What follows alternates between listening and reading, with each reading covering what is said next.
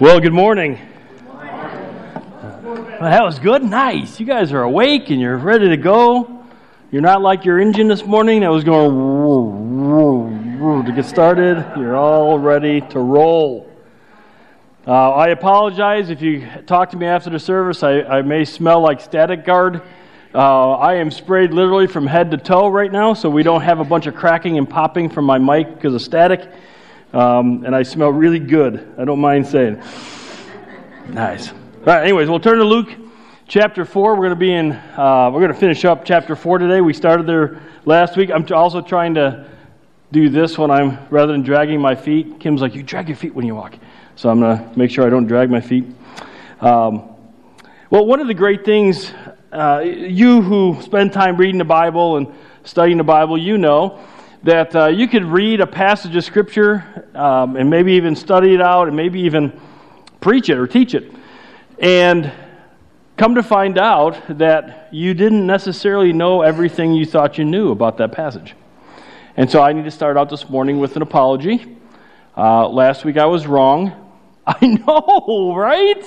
It's so hard to believe that I would be wrong. So last week we were talking about the temptation of Jesus. Satan tempted Jesus in the wilderness, and it was 40 days. And so I had mentioned, because it was 13 going into 14, that most likely the wilderness, which is both sides of the Jordan River, Jesus was probably moving around, because he was led out and led around by the Holy Spirit, and that he was probably, because verse 14 says he was going to go to Galilee, that he was probably working his way north, that the Holy Spirit was moving him north during his temptation. And that could have very well be the case, right? There's debates. Was he at the southern end of the Jordan? Was it the northern end of Jordan? The point is, he was tempted by Satan in the wilderness. And where I was not necessarily right is that between verse 13 and verse 14, a year, maybe more, has elapsed. Again, when we read the Bible, we have a tendency to just kind of read it, and it's like boom, boom, boom, this happened, this happened, this happened. No, there's days and months, and in this case, a year or more has happened. They call it the year of obscurity. So if you say that word, you have to have a little bit of an English accent. There's certain theological words and stuff that you need to have an English accent. Deity, right? You don't just say deity. You say deity. You don't say obscurity. You go obscurity. Yeah. Anyways, that, again, I don't know about you, but if you want to impress people, that's what you do. Anyways, they also call it the early Judean ministry. What's interesting is the Gospel of John 1:19 through 4:44, he's the only Gospel that tells us what happened between 13 and 14. In our Bibles, 13 and 14, there's only about that much of a space, but there's actually a year or so. And so it's kind of interesting. Matthew, Mark, and Luke, they don't tell us that. John, he gives us a little information. It kind of feeds back into those to let us know what was happening during those times. So in John, he meets some of his disciples. And in Luke 5, we'll find out next week, some of those disciples begin to follow him full time. So they began kind of following him, and now they're going to follow him full time. So it's kind of an interesting thing, but we know that we would like for the Bible to tell us more than what it does tell us. But the Bible tells us everything we need to know. It may not tell us everything we want to know. But it tells us everything we need to know in order to know who God is, who Jesus is, what salvation is all about, and how do we live our lives. And so for today, we know that Jesus is going to Galilee. All right, chapter 4, verse 14. And we hear this over and over as we read through Luke and also Matthew, Mark, and John, that people are amazed at Jesus. His reputation always goes before him, and then people are amazed with the miracles that he's doing and how unbelievable the things are that he's doing. But it's not just the miracles. They're also, it says, amazed at his teaching. His teaching is powerful, it's authoritative, it's impactful. They're amazed by it. They've never heard anybody teach with such power in all their lives. Because here's what's happening. In the first century, the Pharisees and the rabbis, they're teaching. They teach every week. But what they're doing is they're not focusing on the Old Testament, which is the Bible they had at the time. They're focusing more on what they thought that the Old Testament was talking about. The traditions that they added to what God gave them in the Old Testament. And so they would talk more about those things. They wouldn't talk about the Bible. Or they would talk about what previous Pharisees and rabbis had said about what the Bible had said or not. And so it was more of this just talking about what they thought about what other people thought about what the Bible may or may not have taught. Nobody wants to hear that, right? But Jesus shows up. He's teaching the Word of God. It's very similar to what happens in our churches today. I've talked to numerous people who go to what we'd call mainline denominational churches. And a lot of those churches, not all of them, but a lot of those churches are kind of focused on, the church calendar, their liturgy. And so every Sunday, if you go the first Sunday of January to one of those churches, every first Sunday of January is the exact same passage that they're going to look at. And they do it year after year after year after year after year. They never get into any other really parts of the Bible. They'll talk more about what other pastors or priests or popes or philosophers have said about what they thought maybe was going on in Scripture. But then they come to churches like ours where we spend time reading from the Bible and where we spend time breaking down Scripture and we start seeing what God may want for us and apply it. And they're like, wow, that was so good. I've been learning so much. I've heard that numerous times. It's not me. It's not the other pastors who do this. It's God using His Word, because His Word is powerful. And so when they heard it back then, it was powerful. When people hear it today, it's powerful.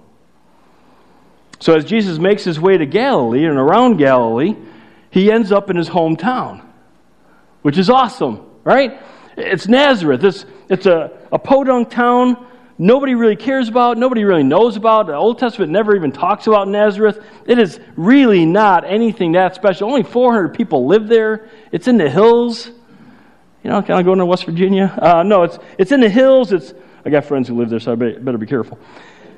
But, yeah, it's not really thought of well by the rest of Israel. But Jesus, their famous son, has come home. Wouldn't it be awesome? Like if Northwood had somebody famous, and they came home, you have parades, you name a street after them, right? Jesus Avenue. You'd actually give them the key to the city. You might even declare a certain day to be Jesus Christ Day. Christmas. You'd have it'd be awesome, right? Well, let's see. Let's see how awesome it was. So he came to Nazareth, where he had been brought up. So again, these are his family, his extended family, his childhood friends who he used to hang around with. Now they're adults, 20s, 30s, 40s, just like he is. And neighbors and the old ladies who used to pinch his cheeks and all that kind of stuff. These are the people that he's seeing. Everybody knows everybody in a town of 400. And as was his custom, he entered the synagogue on the Sabbath and stood up to read. And the book of the prophet Isaiah was handed to him, 700 years previous. And he opened the book and found the place where it was written. And so now he goes back to Isaiah. That's why it's capitalized. The Spirit of the Lord is upon me, because He anointed me to preach the gospel to the poor. He has sent me to proclaim release to the captives and recovery of sight to the blind, to set free those who are oppressed, to proclaim the favorable year of the Lord. And he closed the book, which is actually a scroll, and he gave it back to the attendant and sat down. And the eyes of all in the synagogue were fixed on him. They were just staring at him. This is again, he's given us what he read, and there might have been more that he said during that time. Maybe he puts parentheses and colors, in there. I don't know. Maybe he operates that way. But whatever the case, they're just amazed, and they're just staring at him. And he began to say to them, "Today the scripture has been fulfilled in your hearing." In other words, I'm the guy. I'm the one he's talking about. He wrote it 70 years ago, but I'm him. And all were speaking well of him and wondering, I look how Luke says this, and wondering at the gracious words which were falling from his lips. It's very poetic. But you get the picture, right? Everybody's kind of sitting here, and they're probably sitting on the floor and maybe in more of a round, and he's starting to teach, and he's talking about these things, and they're all like, wow, you hear what he's saying? He's reading from Isaiah. Remember, the Messiah. He's saying he's the Messiah. And so people are having little pockets of conversation, but it's like this din, right? There's just this constant conversation happening in a crowd or in a group because of what he's reading. And then they were saying this, is this not Joseph? Joseph's son? Okay, go to the next one. And he said to them, no doubt you will quote this proverb to me, physician, heal yourself. Whatever we heard was done in Capernaum, do here in your hometown as well. In other words, do for us, for your people, your homies. Oh, wow. Like that. Liv, where were you? That was too early. I did it later on the others. Yeah. I told Liv, you got to laugh at my jokes. That fell flat. Townies. Hometowners. Do for us what you did for everybody else. I'll just keep going. This is not going over well at all. All right. And he said, truly I say to you, no prophet is welcome in his hometown. But I say to you, in truth, there were many widows in Israel in the days of Elijah, when the sky was shut up for 3 years and 6 months. There was a drought, and when a great famine came over all the land.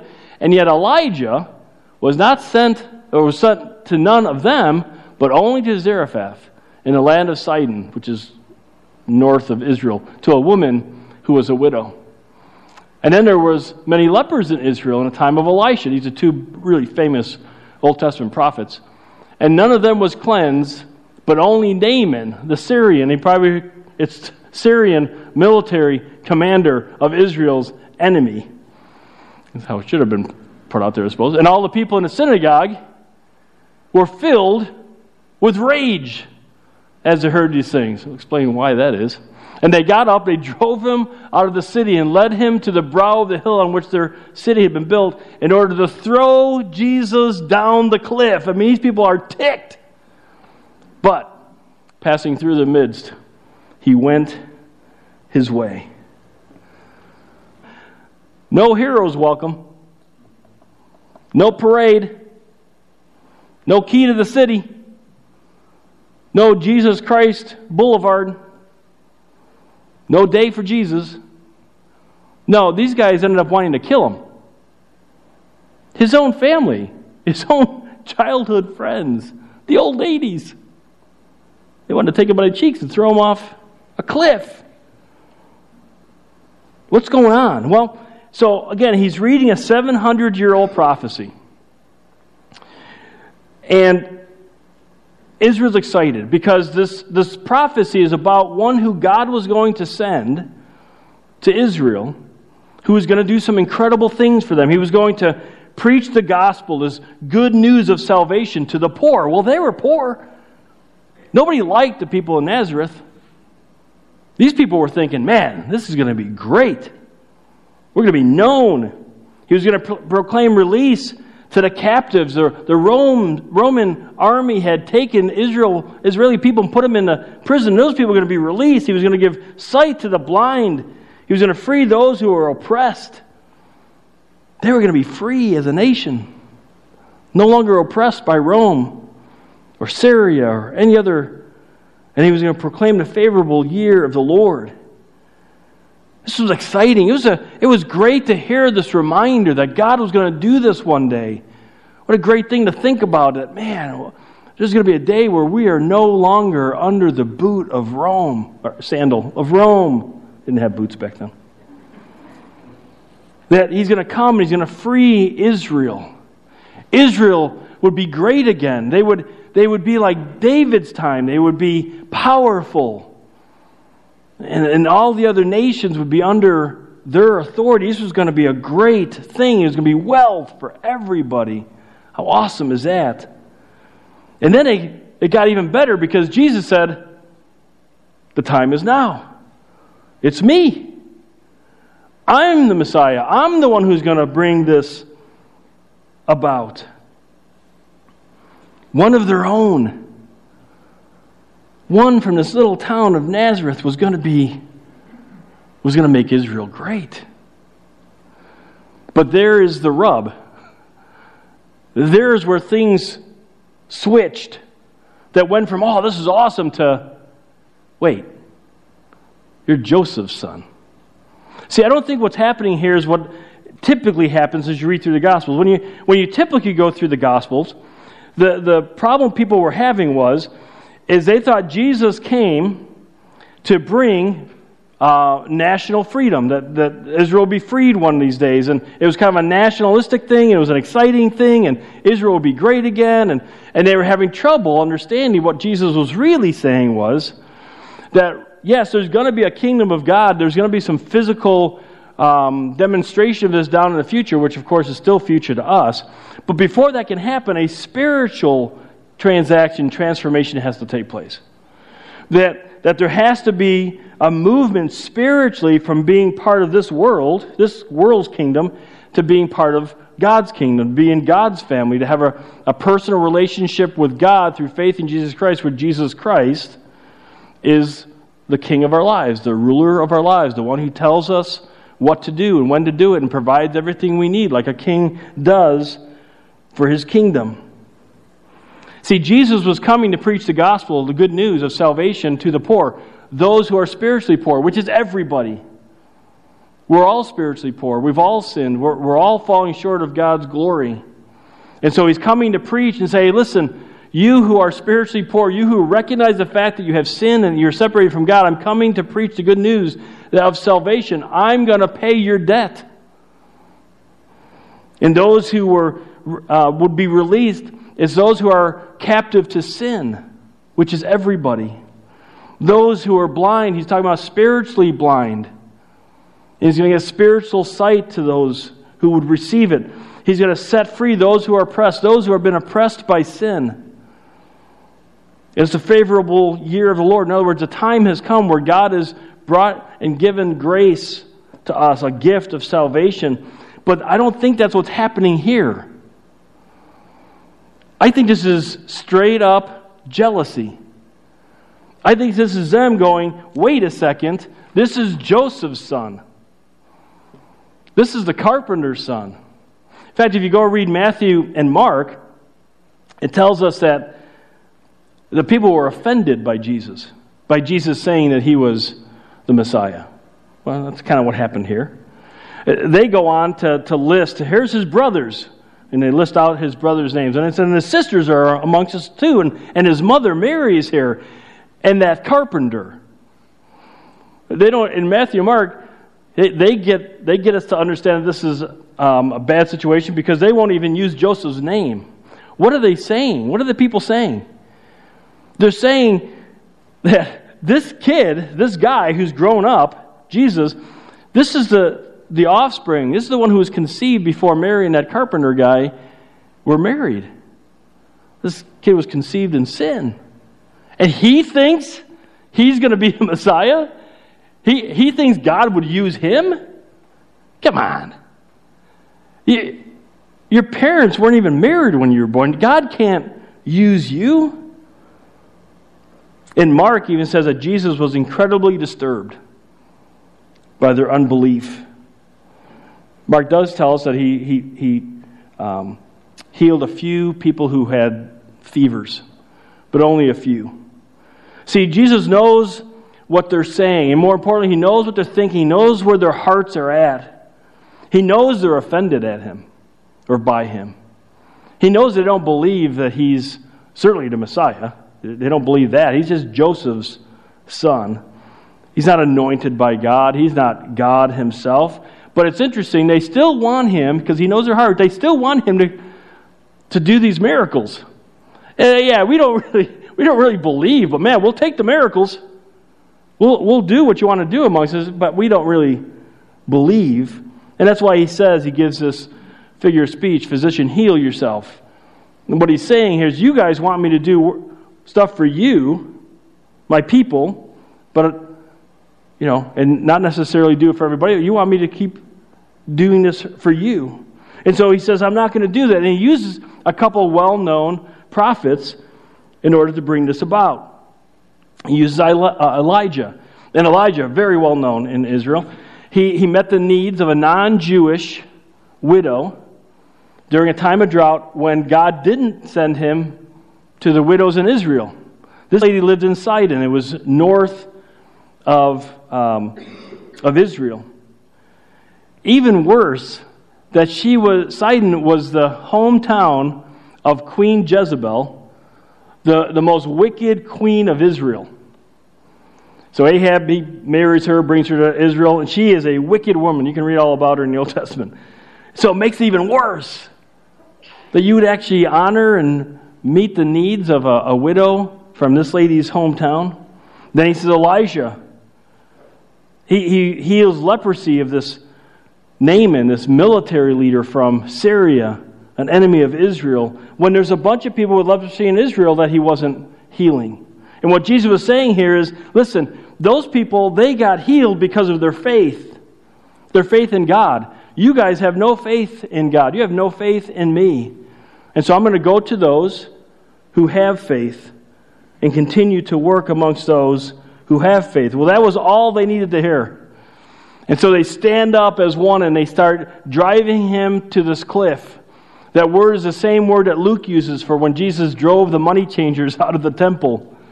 And so they are up and they are moving him and they are making sure he knows they don't want him in the synagogue anymore. And he is going to the edge of the cliff and they want to throw him off the cliff. They were not happy with this guy. So Jesus, he gets to the edge and he's like, nah, this is not going to happen. Jesus controls what happens to him. It wasn't his time to be killed. He would let that happen in a few years from now. And so he just took his first step and kept on walking. The people parted. And he kept on walking. And he kept on going. The 20-some miles northeast to Capernaum. Back to where people had demonstrated faith in who he was. Back to people who were going to be willingly receiving the healing that he was offering. And there's a lot of things that take place. I'm going to read a couple things. I'm going to summarize a couple things. But there's a bunch of things that take place. And the first one happens in the synagogue. Again, that's what he does. Every time he gets to a city, he goes into the synagogue. And so then this happens. It says, in the synagogue, there was a man possessed by the spirit of an unclean demon. And he cried out with a loud voice, "Let us alone. What business do we have with each other, Jesus of Nazareth? Have you come to destroy us? I know who you are, the Holy One of God." So his townies, his hometown people, they didn't believe he was God, but the demons knew for sure that he was God, that he was from God. But Jesus rebuked him, saying, "Be quiet and come out of him." And when the demon had thrown him down in the midst of the people, he came out of him without doing him any harm. And amazement came upon them, and they all started talking again, murmuring again. They began talking with each other, saying, "What is this message? For the authority and power he commands the unclean spirits, and they come out." And the report about him was spreading into every locality in the surrounding district. It just ripple of this information going out, and people saying and telling people what he was doing and how people were being healed and demons were coming out of people. And I just want to make one point and then move on about these demons. I mean, it had to be a terrifying experience. I mean, imagine if someone in this room was demon-possessed. I'm just checking. I'm just looking in your eyes, just making sure. I mean, that would be freaky. But I want to make one point here, and that's this. Unlike the people in his hometown who didn't believe, the demons believed, but didn't, right? So they knew all about Jesus. They had perfect and accurate theology. They knew everything about who Jesus was. They knew that he was their creator. They knew that they rebelled against him. They knew everything about him. But it didn't make them right with him. They were his enemies. He was conquering them. He was tossing them out of people. Well, after teaching and healing the demon-possessed, man, he heads over to Peter's mother-in-law's. And she has a fever, and so he say, "Hey, could you heal her?" And so, of course, he heals her. She gets up and thanks him the best way possible. Makes a meal. It's awesome. But the people are always, I heard that amen, the people are always aware of where Jesus is. They're always bringing people. That's what Luke tells us. They're bringing sick people to him, one after another, after another, after another, and he keeps healing them. And there's people coming who are demon-possessed, and he keeps on rebuking the demons, and demons are coming out of people, and those demons are saying, as they're coming out, "You're the Son of God." And finally, it says that Jesus was able, it came to the end of the day, Jesus was able to get a little break and be able to go to sleep. But then he wakes up the next morning and this takes place. When day came, Jesus left and went to a secluded place. Now, he did that to spend time with God. Why would Jesus, who is God, have to go spend time with God? Right? I mean, God the Father, God the Son, God the Holy Spirit, they're one. They're one in mission. He doesn't have to learn anything. He's one. Why would he even do that? Well, as I gave you a hint, he's our example. He did this on a regular day to day. He would find a secluded place, try to get away from people. People didn't always give him that time, and so we need to do the same. Anyways, the crowds were searching for him, and they came to him, and they tried to keep him from going away from them. So the people in Nazareth are trying to get rid of him, and these people are trying to keep him. They wanted him to keep on healing people. But he said to them, "I must preach the kingdom of God to the other cities also, for I was sent for this purpose." So he kept on preaching the synagogues of Judea. Actually kind of dipped down into northern Judea, stayed in Galilee for a while, but dipped down and did a little work down there. So Jesus says, "Hey, listen, I got to leave. I got to move on. My mission is not accomplished yet. I'm here to bring the kingdom of God to this world, to these cities, to these people." And again, he's not talking about, though there will be a fulfillment of that physically at some point in our future, right here, right now, he's making sure that individuals are right with God, that they are part of God's kingdom, that they are part of God's family. And so the miracles are proof that he's God. The Old Testament said, hey, when a Messiah comes, certain things are going to happen that only God can do. And Jesus is doing those things, saying, hey, I am God. And he came to bring the kingdom first to people's hearts, to their lives. And so that people would understand, I'm spiritually poor. I have sin, and everybody starts out that way. We are spiritually poor. We are separated from God. We have sin. And Jesus says, I'm going to pay that debt for you. I'm going to die your eternal death for you. I'm going to take those consequences on me when he goes to the cross. Those who are captive to sin, he's going to free them as they ask God to forgive them of their sin, and God forgives them. He's going to give them spiritual sight. They're going to understand spiritual things. He's going to free them from oppression. He's going to say, hey, the day of the Lord is here. This opportunity for God's grace, his gift of salvation is being given to you. But it's a spiritual thing where we say, God, forgive me of my sin. I believe Jesus paid my debt on the cross. And he gives us his Holy Spirit. And when he gives us his Holy Spirit, it's as if Jesus is sitting on the throne of our lives, where we don't do anything without him telling us what to do. That he is going to be the authority. He's going to tell us what to do. He's going to tell us how to live. And then he's going to provide us what we need to do those things. Not to build our kingdom, but to build his kingdom. You know, as I studied through these verses, what stood out to me, and you can kind of tell from this, is that there's the different responses towards Jesus. The hometown people, the demons, the people of Capernaum. And so really the question for us is, what's our response? What's your response to Jesus? So for some of you this morning, you may be sitting here and you're angry at Jesus.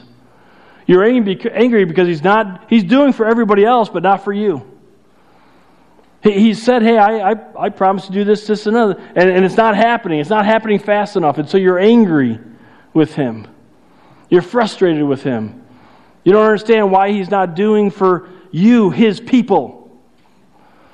Well, for some of you, you're not his people yet.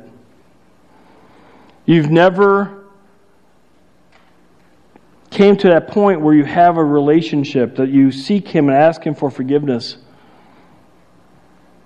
And so for you, that's your first step. To ask God, forgive me of my sins. God, I know that I'm spiritually poor. I know that I deserve your judgment. Forgive me. I believe Jesus died on the cross for me. I'm trusting that. And when you do that, the Bible tells us that He will forgive you of your sin. He'll place God, the Holy Spirit, in your life. And now you'll learn about what He wants to do in and through you. And you'll have more clarification as to what's a need and what's a want. And what you need to accomplish what it is He's called you to. If you're a believer, that's right where we're at. Those of us who have placed our faith in Christ, we need to trust His way. We trust His way for eternity. We say that, I believe that when I die, I'm going to go to heaven one of these days. Well, that's a greater, more difficult thing for Him to do. I mean, He's infinitely powerful, so nothing's difficult. But that's a greater trust on our end, right? Because we don't know. We don't. When we're laying there and we're about to breathe our last, we just got His word. We say, no, I believe that's going to happen. Well, man, if we can believe that, then we better believe that He can fix our marriages. We better believe He can fix our families. Or at least give us what we need to get through those, because not everybody wants to be fixed. Or He's going to heal us, or maybe not heal us, and He's going to give us what we need in order to get through the health issue, or the finances that we have, or the job situation, whatever it is that we're waiting for Him to answer us on, and we're frustrated and angry with Him. Secondly, you might be demon-possessed. Not what I'm saying. Not what I'm saying. Just chill out. No, but like the demons, you might know theology and doctrine and truth well. But you may not be living it. One, you may not even have a relationship with the Lord. You might have great theology about who Jesus is. You believe that He came. You believe He's God. He came. He died on the cross. He rose from the dead. You may believe all of that. But you've never come to know Him. It's like Joe Biden is a president, so I use this illustration when I'm sharing the gospel with people from time to time, and whoever the president is, that's who I use. So this time it's President Biden, and I'm not going to make jokes. I'm just going to say he's the president. And so it's easy. I know some people say, well, I'm not going to. I can tell you a lot about the president. I've read up on him. I know about his childhood. I know about his college days. I know about his senatorial days. I know a lot about him. But if you went to talk to him, he would be like, "Hey, do you know Pastor Harald?" He'd be like, "No, I don't know who he is." Why? Because there's no relationship.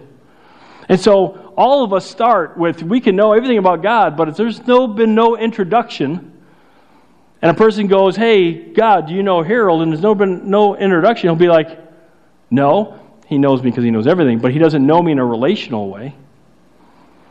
So it has to be an introduction. There has to be me coming to him and wanting him to be my God, wanting him to be your God. And so as an unbeliever, that's where that starts.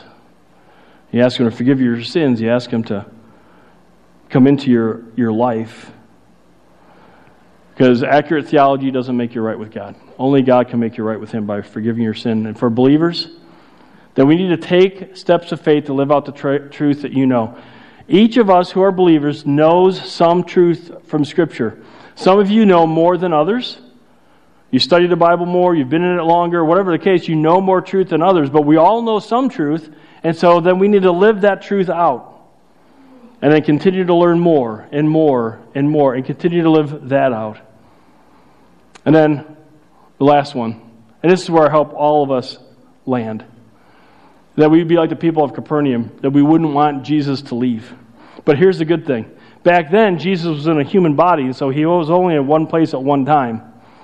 Today, because of what He's done on the cross, He accomplished His mission. Now we can have Him with us every day. He will never leave us or forsake us, He said. How does that happen? Because God, the Holy Spirit, is in our lives. And so, for unbelievers, to make sure you know that you have God in your life today, for the rest of your life, and take you into eternity. And that's you asking God to forgive you of your sin. And say, I believe Jesus paid my debt, my sin debt, when He died on the cross. Please forgive me my sin. I'm trusting in Christ alone. That's just a conversation you can have with God, your heart to God's heart. For we who are believers, we need to be like Jesus. Oh, you jumped too fast, man. Didn't give a chance to give it to, Well, now you know. Go ahead and go to the next one. Someone paid Greg to... No. For us, we need to do what Jesus did. And that is spend daily time with God in His Word. And I say that all the time, right? If you've been here for any length of time, you know. If you've been here for a month, you've heard me say this. If you've been here longer, you're like, oh boy. The Grow class. We give you, it won't be 3 hours, it'll be more like 2.5 maybe. But you get breakfast, your kids can go and play somewhere in the church or outside in the snow. No, we'll put them in a church. But you can come and find out, how do you study the Bible? How do you read it effectively? How do you study it effectively? How do you memorize it? How do you meditate on it? Well, how do you spend time with God? We're going to talk about it. We're going to talk about prayer. We're going to talk about giving. We're going to talk about fellowship. But we spend the majority of our time talking about God's Word and how do we know it. And I would just challenge you to sign up for that class. We've got several who are already signed up. So it won't be just you and me. There'll be you and me and another person. There's several. But sign up for that. Be a part of that. If you've taken it before and it's been a while, sign up again. And at least nothing else, get a good breakfast. Sound good? Everyone's like, yes, we're going to do this. Yes! Yeah, okay. Well, I hope so. Let's go ahead and stand. Next week we're going to be into Luke 5, so make sure you're reading ahead. And I'll go ahead and pray, and we'll close in prayer.